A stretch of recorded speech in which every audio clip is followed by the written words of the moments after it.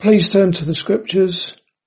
Today we're going to consider rejoicing in the Lord, and our passage is Philippians chapter 3, verses 1 through to 6. Reading from verse 1. Finally, my brethren, rejoice in the Lord. To write the same things to you, to me indeed is not grievous, but for you it is safe. Beware of dogs. Beware of evil workers. Beware of the concision. For we are the circumcision, which worship God in the Spirit and rejoice in Christ Jesus, and have no confidence in the flesh. Therefore I might also have confidence in the flesh.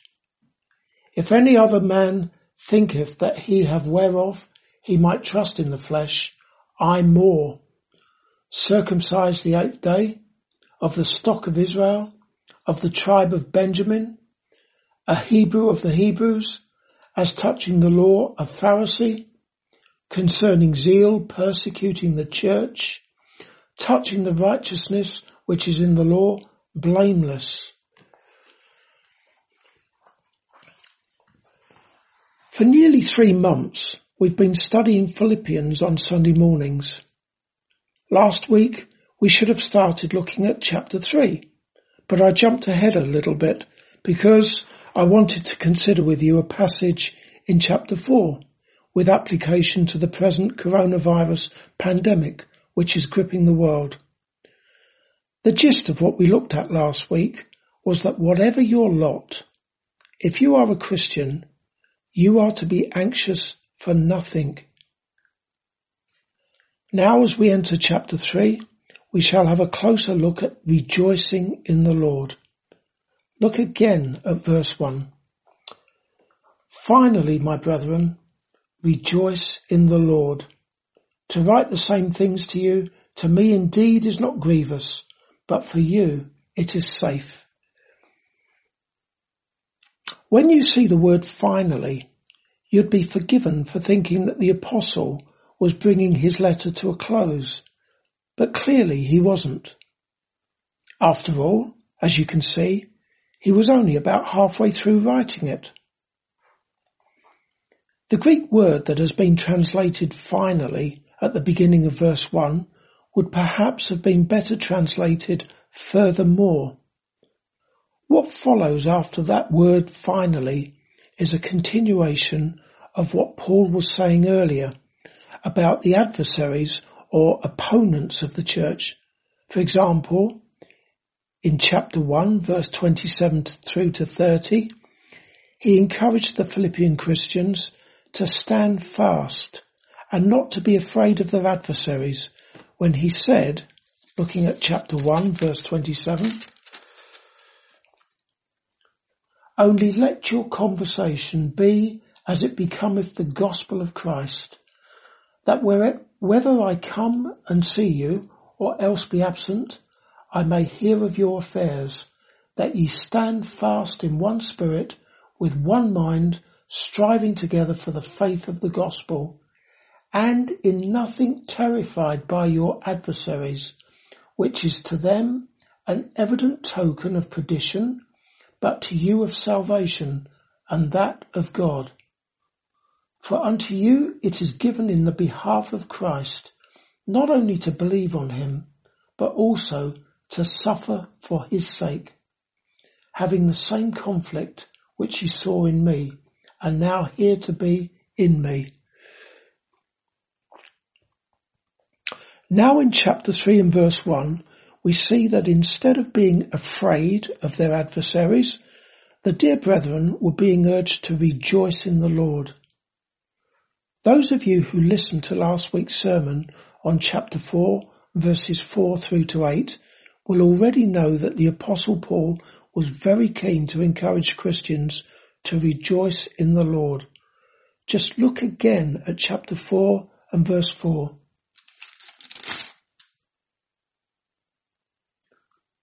Paul said, rejoice in the Lord always, and again I say, rejoice. How is it possible to rejoice in the Lord when you are being assailed by the enemies of Christ? Before I answer that question, let me remind you that, as was seen last week in chapter 4, the peace that Christians have is no ordinary peace. For one thing, it is a peace that is not of this world. In chapter 4 and verse 7, it is described as the peace of God which passes all understanding. Similarly, Christian joy is not of this world. It is a heavenly joy. For example, in John chapter 17 and verse 13, the Lord Jesus Christ prayed to his Father, "And now come I to thee, and these things I speak in the world, that they being his apostles, might have my joy fulfilled in themselves." As such, the Son of God gave his joy to his apostles. And since it is a heavenly joy, a joy that comes from the incarnate Son of God, you can be sure that there's more than enough of it for all who belong to Jesus. For example, in Acts chapter 13, Paul and Barnabas proclaimed the gospel to the Gentiles who were in Antioch, and all who were ordained to eternal life believed. Consequently, the unbelieving Jews caused problems, which resulted in Paul and Barnabas being thrown out of that region. Even so, verse 52 tells us that those new disciples were filled with joy and with the Holy Ghost. Dear Christian, take ownership of those words. The disciples were filled with joy and with the Holy Ghost. Even when things don't seem to be going too well for you, it doesn't alter the fact that you have received the joy of your great God and Saviour Jesus Christ. Therefore, continue to rejoice in that your name is written in heaven, and do so with thanksgiving in your heart. In Psalm 23, King David said, "My cup runneth over." You, dear Christian, are also filled to overflowing with every spiritual blessing, and that includes the joy of the Lord. Let us also remember that the fruit of the Spirit is love, joy, peace, and so on. As such, that grace of God called joy can be seen to be fruit. What that means is that God, as the vine dresser, puts his knife to all us who are branches in Christ Jesus, the true vine, and he prunes us so that we might bring forth more fruit. That is inevitably going to hurt at the time, but we thank God that we are being purged and sanctified through the use of his knife, because he is graciously making us more fruitful in the difficult times such as now, and the joy of the Lord Jesus Christ is being fulfilled in each one of us. Therefore, if you are a Christian, even during this pandemic and lockdown, you can and you ought to rejoice in the Lord. That's not an order, but it ought to be the reality, if indeed the Spirit of Christ worketh in you.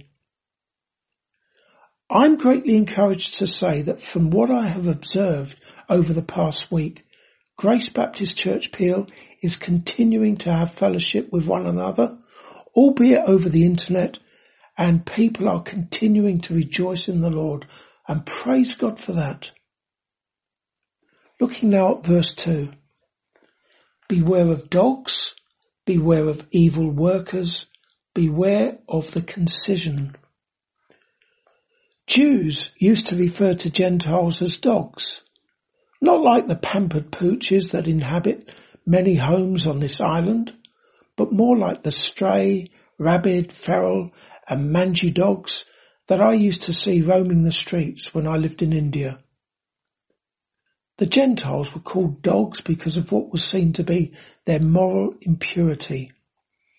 However, in this verse, Paul, who was himself a converted Jew, threw that description back in the faces of the Judaizers, people who were Jews who professed faith in Jesus, but who taught that it is necessary to adopt Jewish customs and practices, especially those found in the law of Moses, to be saved. If you think that Paul was being a tad harsh by calling them dogs, in Acts chapter 20 verse 29, he called them grievous wolves. Paul also described them as evil workers in verse 2. They really were evil workers in that they sought to justify themselves before God, and not just themselves, but all whom they applied pressure upon, through works of the law such as circumcision of the flesh and much more besides. However, the Bible makes it very clear that it is by grace that we are saved, through faith, not of ourselves. It is the gift of God, and that means that there will be no boasting in heaven. There will be no one boasting and to each other, to someone else, about how he deserved to be in heaven because he was so very obedient to God's law. It simply will not happen. By the works of the law shall no flesh be justified in God's sight. Our acceptance before God is in his beloved Son, the Lord Jesus Christ. We are to trust in him and his life of perfect obedience to the law, his sacrificial death at the cross, his resurrection from the dead, and his ascension to heavenly glory. Last of all, in verse 2, the apostle said, beware of the beware of the concision, where concision means mutilation. By calling them the mutilation, Paul was in a very contemptuous way making reference to the physical circumcision of those Judaizers. Even though circumcision of the flesh was an ordinance of God in the Old Testament, it avails nothing under the terms of the new covenant, of which the Lord Jesus Christ is mediator. As it is written in Galatians chapter 6 and verse 15, for in Christ Jesus neither circumcision availeth anything, nor uncircumcision, but a new creature. In verse 2, the Apostle Paul didn't pull any punches when he described the Judaizers as dogs, evil workers, and mutilators, and that is a very fitting description of anyone, even today, who seeks to add works of the law to salvation by grace alone through faith in the finished work of the Lord Jesus Christ. As the hymn writer rightly said, my hope is built on nothing less than Jesus' blood and righteousness.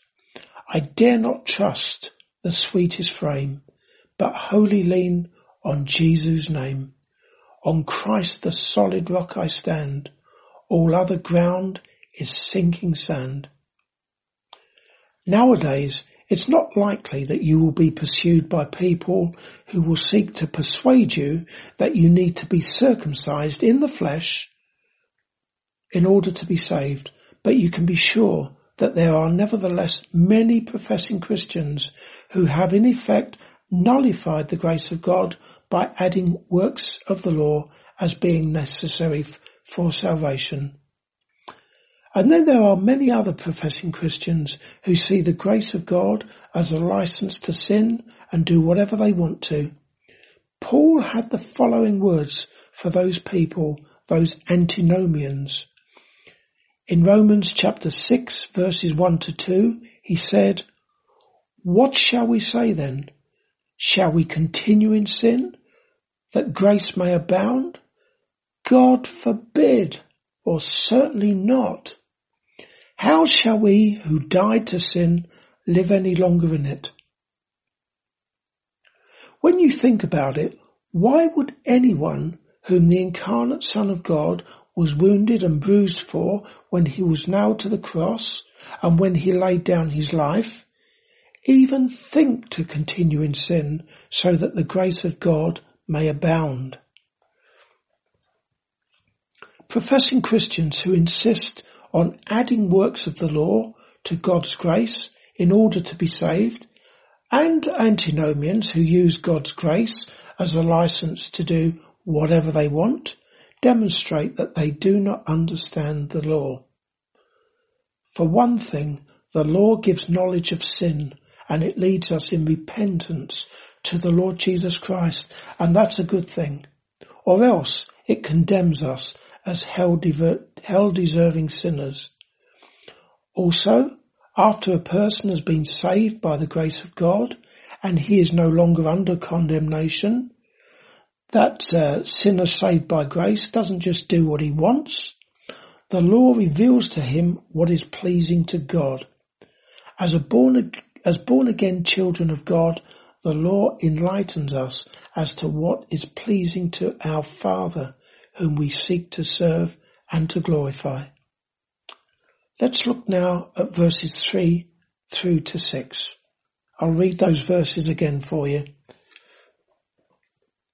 For we are the circumcision which worship God in the Spirit and rejoice in Christ Jesus, and have no confidence in the flesh. Though I might also have confidence in the flesh, if any other man thinketh that he have whereof he might trust in the flesh, I more. Circumcised the 8th day, of the stock of Israel, of the tribe of Benjamin, a Hebrew of the Hebrews, as touching the law, a Pharisee, concerning zeal, persecuting the church, touching the righteousness which is in the law, blameless. Having called the Judaizers the concision or the mutilation, the apostle declared himself a converted Jew, and those Gentile Christians, the Philippian Christians, to be the true circumcision. But he wasn't referring to circumcision of the flesh, even though as a Jew he had been circumcised when he was just 8 days old. He was referring to spiritual circumcision, circumcision of the heart. As he said in Romans chapter 2, verses 28 and 29, for he is not a Jew who is one outwardly, nor is circumcision that which is outward in the flesh, but he is a Jew who is one inwardly, and circumcision is that of the heart, in the spirit, not in the letter, whose praise is not from men, but from God. Therefore the heart is the seat of true religion, and a true Christian is a Christian in heart. This isn't simply a New Testament idea either. It's clearly taught in the Old Testament. For example, in Deuteronomy chapter 10 and verse 16, the Lord said to Israel, therefore circumcise the foreskin of your heart and be stiff-necked no longer. And in Jeremiah chapter 4 and verse 4, the Lord said, circumcise yourselves to the Lord and take away the foreskins of your hearts, you men of Judah and inhabitants of Jerusalem, lest my fury come forth like fire and burn so that no one can quench it because of the evil of your doings. Having a circumcised heart means having an internal work of grace upon your soul. It means not only having an outward name, but an inward nature. It means not just having the law of God in your Bible or on a phone app, but it means having it written in your heart. It means having the Lord Jesus Christ dwelling in your heart by faith. It means worshipping God in spirit and in truth. In other words, it means being a born-again Christian and being a new creature in Christ. Finally, as you isolate yourselves in lockdown in your homes during this coronavirus pandemic, and you meet for worship over the internet, you nevertheless can and must continue to rejoice in the Lord as you consider him who, for the joy that was set before him, endured the cross, despising the shame, and has sat down at the right hand of the throne of God. Amen.